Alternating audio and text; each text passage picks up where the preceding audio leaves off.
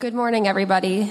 Today our scripture reading is from Matthew 19:13 through 22. Then people brought little children to Jesus for him to place his hands on them and pray for them. But the disciples rebuked them. Jesus said, "Let the little children come to me and do not hinder them, for the kingdom of heaven belongs to such as these." When he had placed his hands on them, he went on from there. Just then a man came up to Jesus and asked, "Teacher, what good thing must I do to get eternal life?" "Why do you ask me about what is good?" Jesus replied. "There is only one who is good. If you want to enter life, keep the commandments." "Which ones?" he inquired. Jesus replied, "You shall not murder, you shall not commit adultery, you shall not steal, you shall not give false testimony. Honor your father and mother, and love your neighbor as yourself." "All these I have kept," the young man said. "What do I still lack?" Jesus answered, "If you want to be perfect, go sell your possessions and give to the poor, and you will have treasure in heaven. Then come follow me." When the young man heard this, he went away sad because he had great wealth. All right. Thank you very much. Hey, good morning. That was lame. I'm not even going to do it again. Normally they'd be like, "Good morning." Okay. I think I blew my voice out singing worship. It's going to be awesome. Here we go. Okay. So this is our passage today. Now, thousands are wondering, why isn't he doing verses 1 through 13? So back in Matthew chapter 5, there's a whole passage on adultery where I covered, on divorce, marriage and divorce, where I covered that. And when I did that, I also covered 1 through 12. So if you really want to know what Jesus has to say about divorce and whether or not, how it should be looked at and this and that, go back to Matthew chapter 5 and look up the one on marriage and divorce. And then go to our website, watermark.com/counseling, and sign up for counseling. Just throwing it out there, just in case. You never know. Okay, so this is our passage today. Glad you guys are here. I was not here last week. It's the week after Thanksgiving, so I'm wondering how many of you even knew that. And Sam spoke. I was out with my family in St. Pete. It was our 16th anniversary, I think, pretty sure. And it was awesome. So we took our kids with us because we're a pot of dolphins. We all hang out together everywhere we go. Okay, now that's our slogan. We're a pot of dolphins. That's what we do. Now. We say that mainly to our kids when they don't want to be around us. Okay, so here's what we're going to do today. We're gonna. There's two movements in this passage. Jesus talks to some kids, and then Jesus talks to a rich man. All of this goes together, and people rarely read them together, but they really should, because it all intertwines and it all kind of goes together. So I'm going to open us up in a word of prayer. We're going to jump into this passage, and we're going to cover this huge whole thing. All right, let's pray. Father, we gather here to find peace and to find purpose, to find community and family, to be accepted as we are, to broaden our understanding about life and about the deepest parts of it all. And so I ask that as we gather here that you would help us to be present and here and gathered as family and listening to you together. I ask that you would allow us to have open hearts and open minds. Give us not just information and knowledge, but give us wisdom on what this means for us, especially today's passage as we cover some subjects that are difficult for all of us. And I ask that I would remember the things I've studied and communicate clearly, that we would just be here and present together, feeding each other. Thank you, Father. In your name, amen. Okay, so verse 13. Turn on your Bibles. Go here. Then people brought the little children to Jesus for him to place his hands on them and to pray for them, but the disciples rebuked them. So the disciples sometimes look like jerks. And I'm just being honest, there's lots of passages where the disciples are like, "Ugh, get away from me." And there's ladies bringing children to Jesus to have him pray over them. And the disciples are like, "No." Okay, there's two cultural things coming together and that butt up against each other here. Thing one, in the Jewish communities in the first century, it was common to bring your children to rabbis, to teachers of the law, to scribes, to Pharisees, to the priests, to have them pray for them. And there's several reasons why. Number one, to receive a blessing. It was just a common sort of, it was a show of respect. Sir, I respect your authority and your power before God and your holiness. Please bless my child. Number two was children died, the vast majority of them before the age of 12. Most children did not see the age of 13. There were all kinds of things that were dangerous for them. They were very susceptible to disease and sickness and death, and only the ones with the strongest immune systems, the ones that were able to sort of avoid these diseases, were the ones that survived. And so, in general, there was this desire to bring your children to be blessed and prayed over for health, for strength. For longevity of life, all kinds of things. These parents are just constantly caring for their children and desperate to see them live. And it's hard for us to imagine a world like that. There are places in the world that are like that. My brother lives in a tribe in Indonesia that is like that, where they don't even name their kids till the age of 2 because most of them die. This is in some parts of the world, and sometimes periods of time, this is a normal occurrence. And so one of the ways that they would do their best to help their children was to bring them to holy people to pray. Now, when I was a kid in Sunday school, and so maybe you were taught this, there's just kind of this teaching that they recognized Jesus as the Messiah, and they brought their children to the Messiah to be blessed. They probably didn't even know who Jesus was. They may have heard about his healings, this and that. But in general, he's a rabbi. They're going to bring their children to him to be blessed. Okay, now, the other thing happening here is that it was also customary for holy men who would have high status, always. It was customary for holy men to be protected by their followers from people of lower status who could prevent them from going on their way and doing their super important work, right? So the disciples, in general, have a posture that all disciples had, that they're following their rabbi to go do something important and to do the work of God. And there are sick people that come, and there are low status people that come, children that come, and they say, I'm sorry, this is a man of high status. You're keeping him from doing his important work. And in general, you would just say, oh, you're right, I'm sorry. And you would respect this. So what we have here is these two traditions butting up against each other in the presence of Jesus. You have children whose parents are bringing them to be blessed and prayed over and hands laid on them. And then you have disciples who are playing the honor and status games of the first century. Where the disciples tend to seem like jerks, they're actually just doing exactly what they've been taught to do their whole lives. They're doing things that are very honoring to Jesus, keeping lower status people from him so he can continue on his way. But this is where sort of the controversy comes in this passage. There comes a moment where you have to make a choice between, do I honor the wealthy and the high status, the wealth part, we're going to get to that in a bit. Do we honor the high status person in the room? If we have to make a choice, do we honor the high status person or do we bless the lower status person?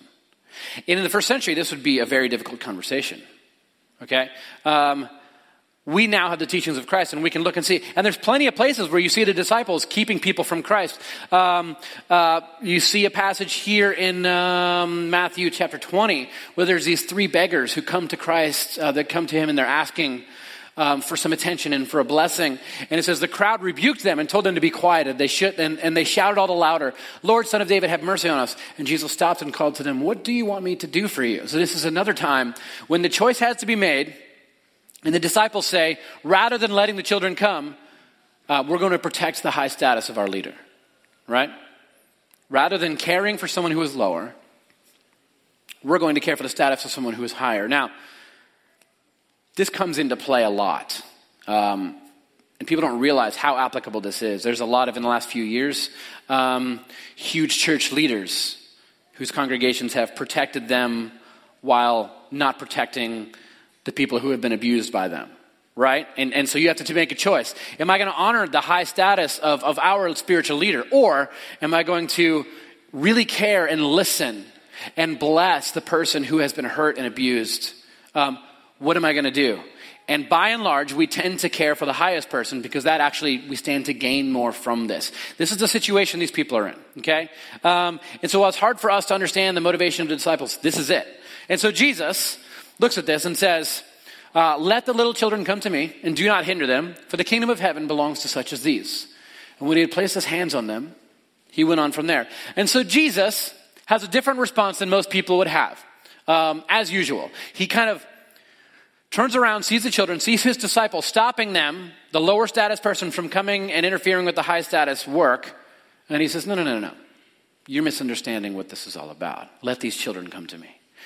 And he spends time with them, and he sits and he touches them and he blesses them. Him touching them alone would have, it actually ran the risk of, if they were sick or anything, he actually ran the risk of being declared impure. So he couldn't even enter the temple. All kinds of things are at play here, okay? And this would have been a pretty shocking thing for Jesus to do in that culture and in this day. But all of this is pretty fascinating because when you read the response of Jesus, he says, let the little children come to me. Do not hinder them, for the kingdom of heaven belongs to such as these. This is a huge statement.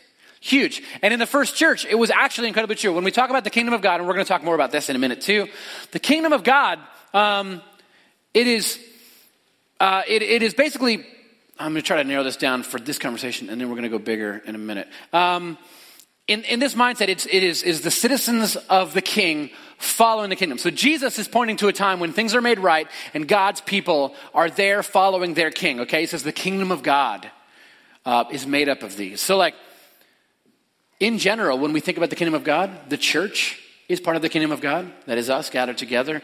We are citizens, a gathering of the citizens of the kingdom of God in the midst of the kingdoms of this world, okay? And he says the kingdom of God is made up of such as these. In the first century, this was incredibly true. The vast majority of Christians in the first century, first 2 centuries, were slaves in the Roman Empire. The vast majority of them, and people don't realize this. So when we read these passages in the scriptures that even mention slavery and talk about slavery, they are written and read by slaves. This is them. They are talking to each other. And so there's even, if you look at the makeup of the church, it was made up of the poor, the slave, the immigrant, the pariah, the social outcast. This is the people who made up the church. All the people whom Rome rejected tended to end up in the church where they could find community and family and life and purpose and this higher way of living. In fact, so there's a letter from the Apostle Paul to this guy named Philemon, who was the head of a household. So every household had slaves, and there was a slave in his house named Onesimus who had stolen some money and had run away. And he ends up with Paul in a city, Ephesus, about 20 miles away. And he finds him there in Ephesus. And Paul writes a letter and gives it to Onesimus and sends him back to Philemon. And the letter basically says, I want you to receive my brother Philemon. He calls him his brother, equal status, and says, I want you to receive him not as a slave, but as a brother. Okay? So there's this this is how Paul views the world in light of what he sees in Jesus. There's no more slave or free. There's no more Jew or Gentile. There is this equality in the kingdom where we are all here together. By the way, this guy Onesimus, this young boy, this slave Onesimus, would go on to become the bishop in Ephesus in the early church. A lot of these low status people, when they entered into the church, soaked this up, and they learned and they studied and they ministered, and they end up leading the church. There were women leading in the church. There were slaves leading in the church. It was this incredible picture of what the kingdom of God does in this world. All right? Are you with me? Okay, so let's go a little farther here. Verse 16. Just then a man came up to Jesus and asked, Teacher, what good thing must I do to get eternal life? So, I want you to pay attention. We go from the children, low status, accepting them, saying, this is the audience of the kingdom. This is who it's made of. And this other guy walks up, and he says, I want to be a part of this thing too. How do I gain eternal life? And the question here is not just a normal guy who walks up. If you flip down to verse 22, it says he had great wealth. This is pivotal in understanding this passage. The fact that this guy was wealthy. Not just wealth, great wealth. This guy was super wealthy. In this day, where do I want to start here? I'm going to start with... so there weren't many wealthy people in the first century. There just weren't. There was a limited amount of money. The vast majority of people were poor. There was a few people who were wealthy and sort of controlled everything. They owned all the land. They owned everything. And so the fact that this guy walks onto the scene, everyone there would have known who this guy is. He would have been someone of notoriety, great notoriety in their city, because while he had great wealth, everybody around him would have been sort of vying for his attention and trying to sort of kiss up to him and sort of trying to, in some way, connect with him or work for him or find some way to get at that wealth by getting sort of ministering to his status, right? And so if you can do this, if you can pour into this guy, then he can lift you up out of your status in the world. So this guy had a lot of sway. Everyone would have known who he is. It's like a movie star making a cameo walking onto the page, right? Like, it's a huge deal that this guy is here. And he walks right up to Jesus. He says, how do I obtain eternal life? Now, there are two particular phrases that I'm going to focus on today that I believe and would deeply argue have been wildly misunderstood since the time of the Reformation. One of them is this phrase, eternal life, and one of them is the phrase perfect, which we're going to get to a little later. The phrase eternal life is the word aionios. When we hear it, we tend to think the guy is asking our modern question, which is, how do I escape from hell and go to heaven? In that day, people weren't asking this question. These Jewish people were asking specific questions about when God sets up his kingdom, because they believed he would. He's going to come, he's going to free his people from the oppression of, at different time periods, it was like the Babylonians or the Assyrians or the Romans. At this point, it's the Romans, right? When God's going to free us from the Romans and establish his kingdom of Israel here in the Holy Land with, at the temple, the sacrifices of the temple, and then God sitting, Yahweh sitting on the throne. Where's our Davidic king? And this is what they're talking about. When they talk about eternal life, they're talking about the way we were created and intended to live as God's people, doing the spiritual work that God has for us here, serving over creation with the delegated authority of God, the images of God, serving creation. And there was very specific on how this looked. But what they weren't specific on was how this would be accomplished. And so the question arises, how does this happen? How is the kingdom of God going to be established? What is the thing that we need to do to establish the kingdom of God so that God can come, conquer the Roman Empire? When is the Messiah going to come? What's it going to look like? What do we need to do to usher this thing in, right? So, if you ask any rabbi in that day, they're going to have a different answer. Some of them, if they're from the rabbinical school of like Shammai, they're going to say, we need to keep the law. If all the Jewish people were to keep the law, the kingdom would be established. And then the Hillel school of rabbis over here is going to say, well, it has to do with loving God and loving others, right? So you have like a very conservative fundamentalist one. You have a very sort of liberal sort of these two sides arguing differently about how do we establish the kingdom of God? Love for others. Keeping the law of God. And in the middle, you had all these other interpretations. You had the Pharisees or the Tanaitics that would basically say, we need to purge the land of all the Gentiles, right? And the people need to offer more and more sacrifices. And then you have the Sadducees who say, we just need to take over the Roman Empire and partner with them, and then we can do this thing. And then you have the Essenes who are saying, no, we need to actually get all the Jewish people and move them out to the desert and start a new kingdom there. Then God will do it. And then it goes everywhere. You have these zealots who basically are trying to kill everyone who is not Jewish, who is in place. So there's all these different answers. So it was very normal for a rabbi several times a day to be asked, what good thing must I do to enter the kingdom of God? It was a regular question. It is asked 5 times to Jesus in the scriptures. What good thing must I do? And what they're asking is, what are you teaching? What do you think? How do you think this works? What do you think God wants of us? How do we usher in God's future? Okay? It's what good thing. Okay? So, that's the setup. Okay? Now that you're with the mindset of the Jewish people, here we go. Jesus turns and says, why do you ask me about what is good? Jesus replied, first off, he's a rabbi. Here's a question. Rabbis always respond with other questions. I love it. It's brilliant. Okay. Why do you ask me about what is good? Jesus replied, there is only one who is good. If you want to enter life, keep the commandments. Which ones? He inquired. Interesting question. Jesus replies, you shall not murder, you shall not commit adultery, you shall not steal, you shall not give false testimony, honor your father and mother, love your neighbor as yourself. All these things I have kept, the young man said. What do I still lack? So, he asked Jesus, what commandments? Jesus says, follow the commandments. And he says, which commandments? Now, first off, Jesus didn't say the Torah. He didn't say the law. He said the commandments. That means he's referring to the Ten Commandments, okay? And a lot of Jews emphasize those. A lot of emphasize different interpretations of the Torah. So, Jesus says, keep the commandments. And the guy says, which one? Which ones? Why would he ask this question? Okay, again, this is fascinating. These are the Ten Commandments.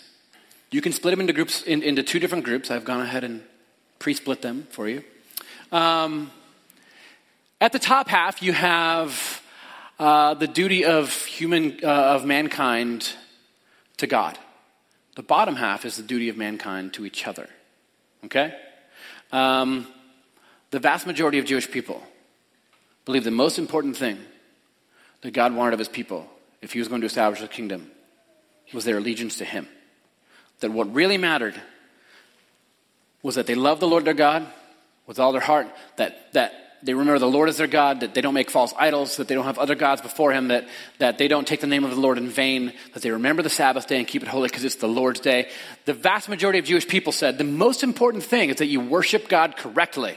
The right doctrine, that you are at service when it starts, that you're there, that you worship, that you keep the law, that you read every single day, that you tithe, and that you do all of these things. That is the most important thing, is your relationship with God. A lot of Christians tend to think this way too. The second half is different. It has to do with our relationship with each other. Honor your father and mother. You shall not murder. You shall not commit adultery. You shall not steal. You shall not bear false witness against your neighbor. You shall not covet. If you go back to Matthew 5, Jesus opens up every one of these and interprets them the way that he believes that his Father, exactly how he wants them to be interpreted. Okay? And it's much deeper. So we went in great depth in that. So, this guy says, which commandments do we obey? And Jesus' answer is clear. He says, which ones? He inquired, and Jesus replied, you shall not murder, you shall not commit adultery, you shall not steal, you shall not give false testimony, honor your father and mother, and love your neighbor as yourself. Jesus says, the second half. This is fascinating in the ancient world. It may not be fascinating to us. Everyone there would have been like, wait a minute. You're saying the most important thing is not necessarily our worship of God, it's our love for each other? That's what Jesus is actually saying here. It's not how much we spend all this time in worship and exercising, sort of mentally rising to this thing and singing praises to God. It's actually how we treat God's other children. Because if you think about it, these are God's children. And how could you tell God that you love God when you are actively hating God's other children? He's going to look at you and say, you want to love me? Turn to your brother and your sister on your right and on your left and love them. That is the best way you can show your love to me, by taking care of those around you. That is why this passage goes directly after we have the children and then we have the rich man. They go back to back because there's some things that this rich man needs to learn. One of the most important things that this guy needed to learn was his particular role that he had in the kingdom of God. So in order to truly understand the weight of this conversation, what this guy is receiving, you need to understand how wealth worked in the ancient world. Like I said, there weren't a lot of rich people, but also we assume oftentimes that people had the same mindset about money back then that they do now, but they absolutely did not. In the first century world, people didn't look at the world as a place of unlimited resources like we do.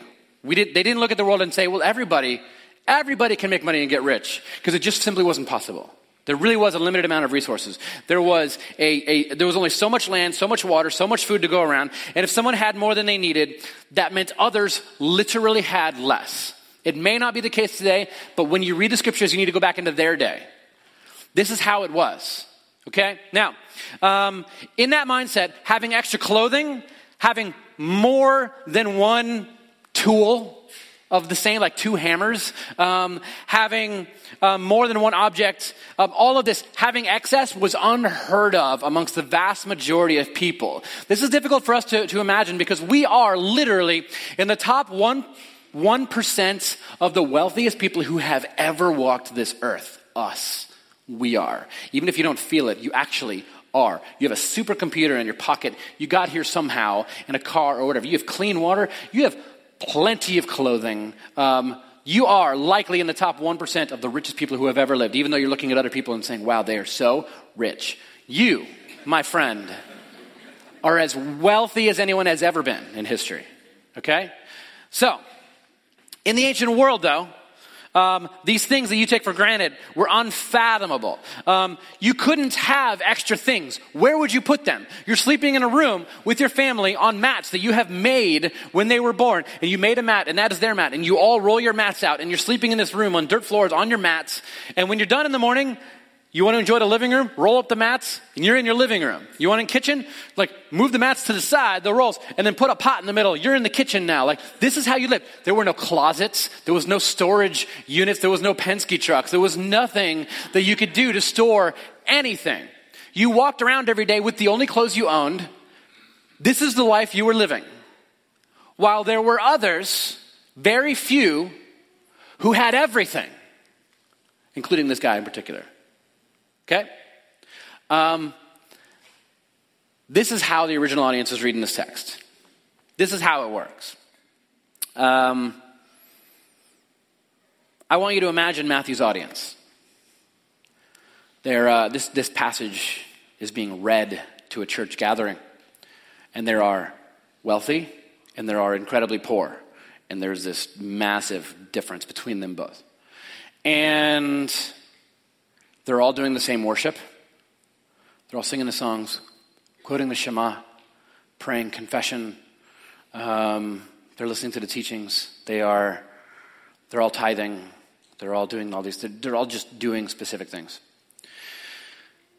And then this passage gets read, and different members of the audience of Matthew's church are identifying with different people in the story. And Jesus is telling the poor people, you have everything you need to serve in God's kingdom. And then this other guy walks in the scene who has excess, who has far more than anyone around him. And he comes to Jesus and says, what do I need to do to take part in this kingdom? And he says, the second half of the commandments, the ones that have to do with your relationship with your brothers and sisters. And he says, I've done that all. It's an interesting answer because there are tons of people in that city that were likely starving to death that very day. And he says, you've kept all the commands? You're at a place where you feel holy and spiritual.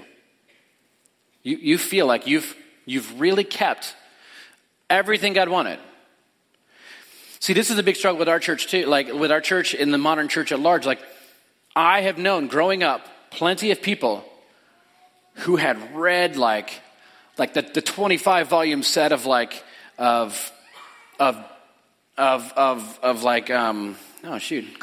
Karl Barth's like massive volumes of like that he's written, and they can quote the reformers and they can quote scripture. They've memorized massive swaths of scripture. They know doctrine. They know everything. But in general, they're terrible to everyone around them. But they are convinced that they are holy and that they are doing the right thing. And Matthew writes this passage for people like that, who sit around thinking, I have done everything right. I am holy. I am right with God. I have done everything right. And in the meantime, look at all these people that you hate or you're ignoring, who have plight, who have pain, who have something that you could easily take part in helping. And you're like, there's plenty of reasons I won't help them. There are legal reasons, there's political reasons, there's this and this and that. There's nothing I can do. There's nothing I can do. This is what Matthew's getting at, and this is what Jesus is getting at.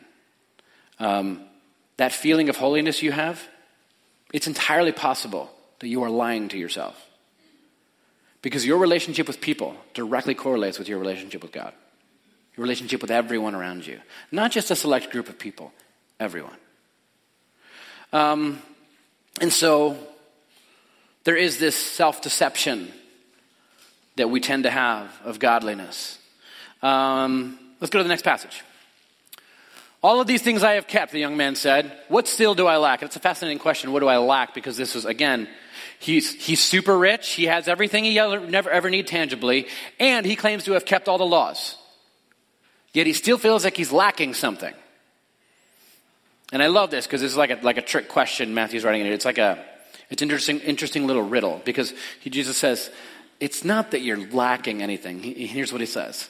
He says, if you want to be perfect, go and sell your possessions and give to the poor, and you will have treasure in heaven, and then come follow me. Okay, before we dive into this, I want to look at the word perfect. We have most people, most modern evangelicals have a post-Reformation sort of understanding of the word perfect, in a sense that we think when something is perfect, it is flawless. It doesn't have any scrapes or scratches. It's mint condition, new in the box on eBay. Like everything is exactly as it should be, right? It means morally and ethically like perfect, never done anything wrong. That's how we think of perfect.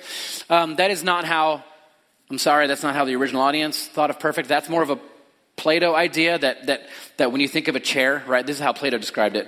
Everything you see in the world, like there's this music stand and then somewhere in heaven, in the heavens, there's this cosmic music stand. And so how perfect or good this music stand is depends on like how close it is to the cosmic perfect music stand, right? It's this weird, crazy thing. Read Plato sometime. It may connect with some of the things you actually heard growing up. Now, in the first century Jewish and Greek mindset, the word perfect has to do with intention. In other words, someone makes a watch and it keeps time.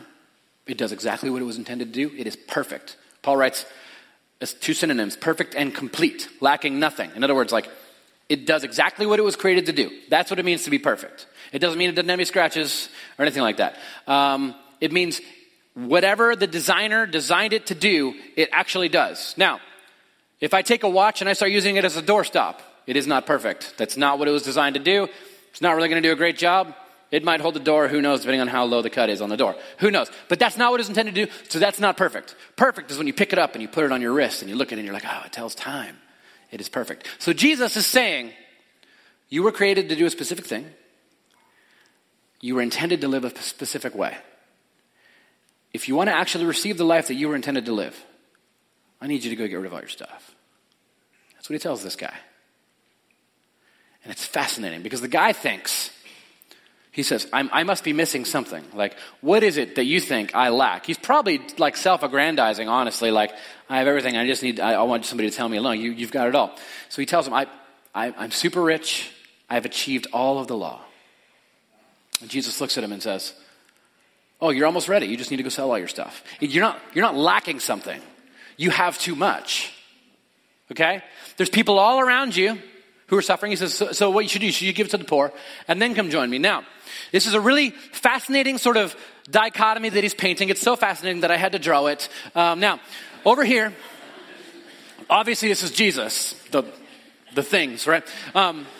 Over here you have children. They're smaller than this guy. They're children. Over here you have Mr. Rich, right? He's not levitating like Jesus is. He's on the ground. And this is a pile of like whatever you would imagine rich people are piling up. It's goblets in my book. It's just a pile of goblets. Big pile of goblets there. Okay, now, Jesus starts off by talking to the children and saying, you guys are good. You're perfect. You have everything you need. You are ready for the kingdom. The kingdom, in fact, is made up of you, a whole bunch of you. Like, you have everything you need for the kingdom. And then he goes to this guy, and he says, they are perfect in the Greek sense. Like, perfect. You have everything you need to do what you're supposed to do. You can do it. Goes to this guy and says, you're not perfect. You have too much stuff.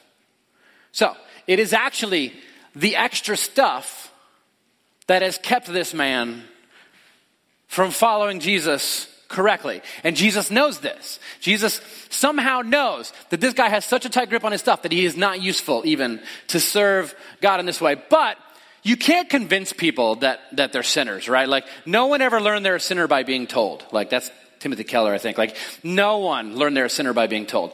Instead, you have to find some way to, like, display it to them. And that's exactly what Jesus does here by, like, sort of this predicament. He says, if I tell this guy that he holds too tightly to all of his stuff and his status and his wealth, he's going to say, no, I don't. In the same way that, like, you tell me I ate too much dessert, I'll be like, no, I didn't. It was a perfect amount. But the scale the next day will show me. So Jesus says, I can't just tell this guy because he's not going to believe me. I'm going to show him. I'm going to tell him. Sell everything and give it to this. Give it to the poor. And he's like, I can't do that. And this is all fascinating because these guys have everything they need. When one of them ends up with a piece of bread, right? You know what they're going to do? They're going to break it up and they're going to serve each other. Because it's all they got. They have each other. They're in community. They're in family. They're in fellowship. And so they see the needs of each other and they take care of each other. Flip to the book of Acts, chapter 2. This is what you're going to see. You're going to see how they're living in their world. This guy, however, he can't give away his stuff because then he'll also lose his status and all the things that he cares about, all of the things that Jesus literally cares nothing about. He does not care about your status. He's not interested. He's not concerned. He doesn't see you as any higher than the person on the corner asking for money. Exactly the same level. You are the same as the person that you hate. Like, God doesn't look at you any different. And so he says, it's not that you're missing something. It's that you have too much. Have you ever sat down to like relax? You're like, I just need some rest. My brain is exhausted. I've been thinking all day. I've been like staring at my screen, typing, whatever, working. I'm gonna lay down on the couch and just zone out for a few. And you zone out. Oh, this is relaxing. And then you pull out your phone. You have added something that will now guarantee that you will not rest. Okay? We all know this. You're going to get in a Facebook argument about the Trinity or substitutionary atonement. That's what I'm going to do. Or like which version of the Bible you should use. NIV, by the way. That's what you're going to do. You're going to debate about this stuff. And you're going to wake up an hour later, you're going to put your phone away and be like, man, I'm tired. Like you added something that took away everything you were trying to do. That's what's going on here. By the way, next week, I'm going to continue a little farther in this passage, and we're going to talk about riches a little more, and we're going to show you a lot of really good examples of wealthy people in the New Testament who held their money wildly different than this guy did, and who did incredible things for the kingdom. And that is, to me, one of the most fascinating things when you see all these people around Jesus who it doesn't even say necessarily were wealthy, but when you look into Roman history, you can see who they were and how they got their money. It's the greatest. And so come next week and I'll tell you about that stuff. Anyways, here's the problem here. He has too much. And he can't let it go. So, Jesus tells him this, sell it all, give it to the poor. And then it says, the young man, when he heard this, he went away sad because he had great wealth. I can't do that. I have great wealth. No one else has great wealth. If I give that away, I'm just like them. Jesus is attacking this foundational thing in this guy's life. Right? There is this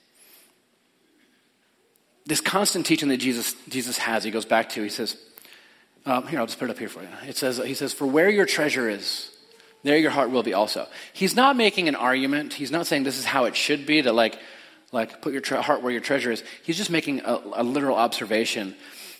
The way you spend your money and your time, the thing that you're chasing all day, that is where your heart is.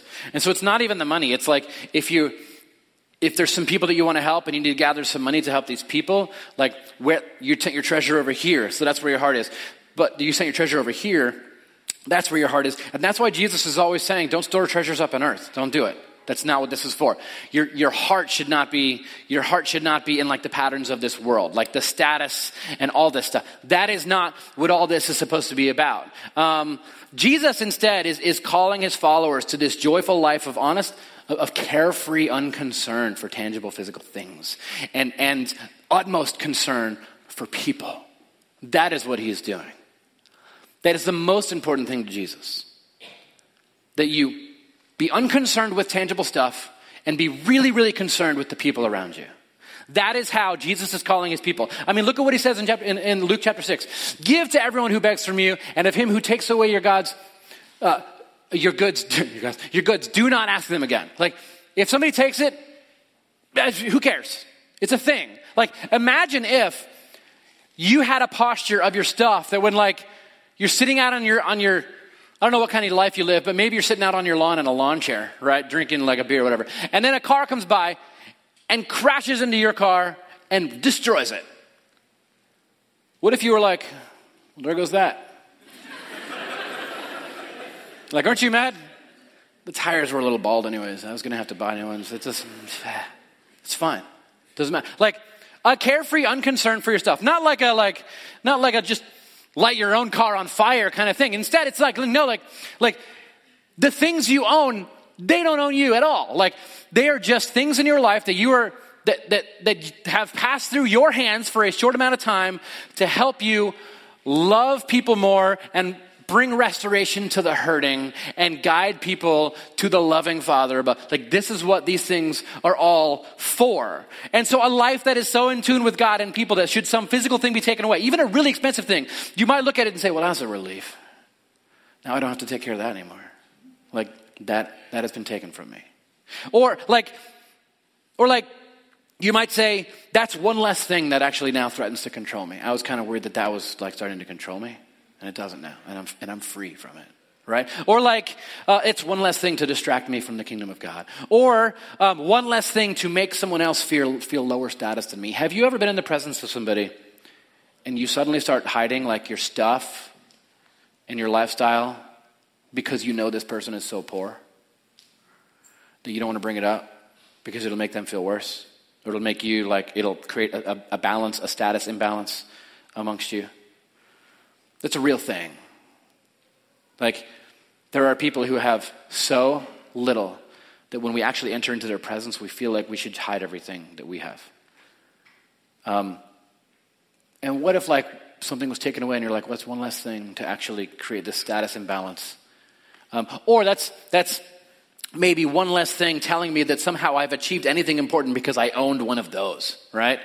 Like the dream of owning a specific automobile with a symbol on it, like a specific symbol. Like plenty of cars have plenty of symbols. This one has this symbol, which makes me higher status, right?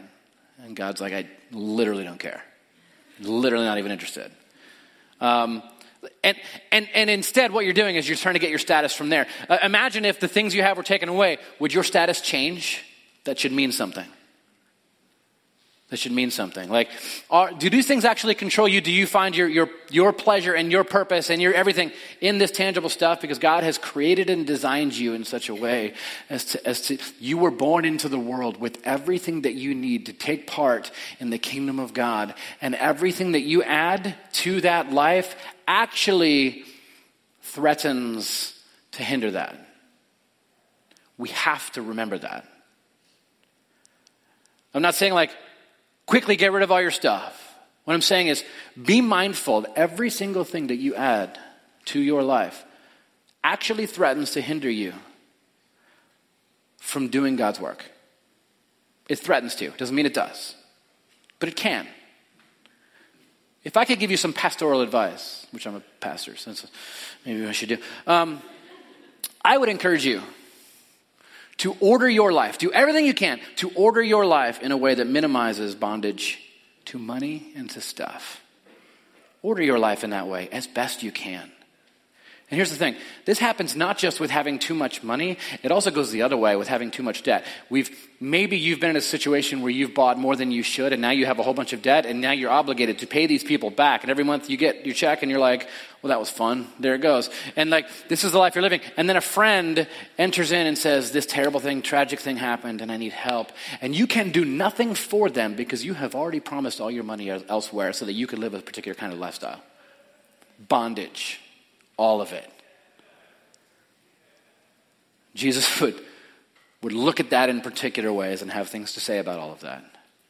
There is a way that we are intended to live in this world, that everything that passes through your hands has been put there for you in that time period, that you have it, to use it to further the kingdom of God, to reconcile to other people, to bring joy to the lives, reconciliation, wholeness, health to the lives of the people around you, and connect them to the source of all life, which is God, and then to invite them to do the same. So maybe instead of collecting status symbols, we could actually spend our time doing things like the way Paul said. Paul didn't say, I collected real, actual physical crowns. He wrote to a church and said, every single one of you, I wear you on my head like a crown. Like, you are what I own, and I love it. I am so proud of each and every one of you. And the word he uses is like a crown you get from winning a race. So it's like a kind of a wreath. And he's like, and I won you. And that's what I've been pursuing is you. You are where my treasure is. Money passed through Paul's hands all the time, and he absolutely used it for the kingdom. And instead of trying to get status symbols, he actually did the opposite. He tried to win people and restore them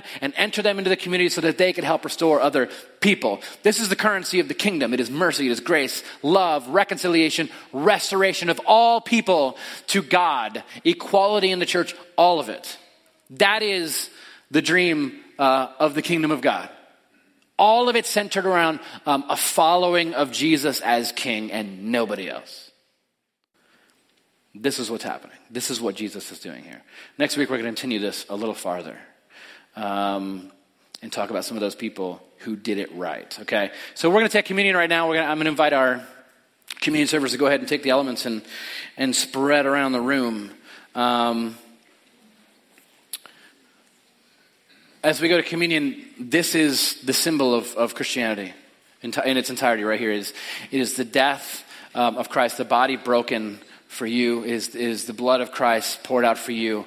The bread is the body, the wine is the blood of Christ, and it's just it's a meal that we are sharing.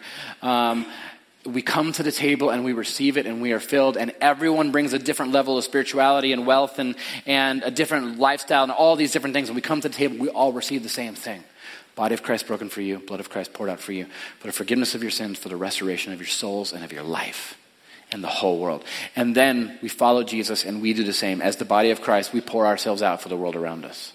And so I want to invite all of you to take communion with us as we go to prayer. I want you to ponder the ways in which you need to begin to organize your life and order your life so that you are not enslaved by these things in this world. Okay? Let's pray. Father, thank you for this place and these people. Make us whole. And sometimes making us whole means that you take things from us. And so if need be, take some stuff from us. And let us see new life and new purpose in our relationships. Thank you, Father. In your name, amen. Take some time. Talk to Jesus.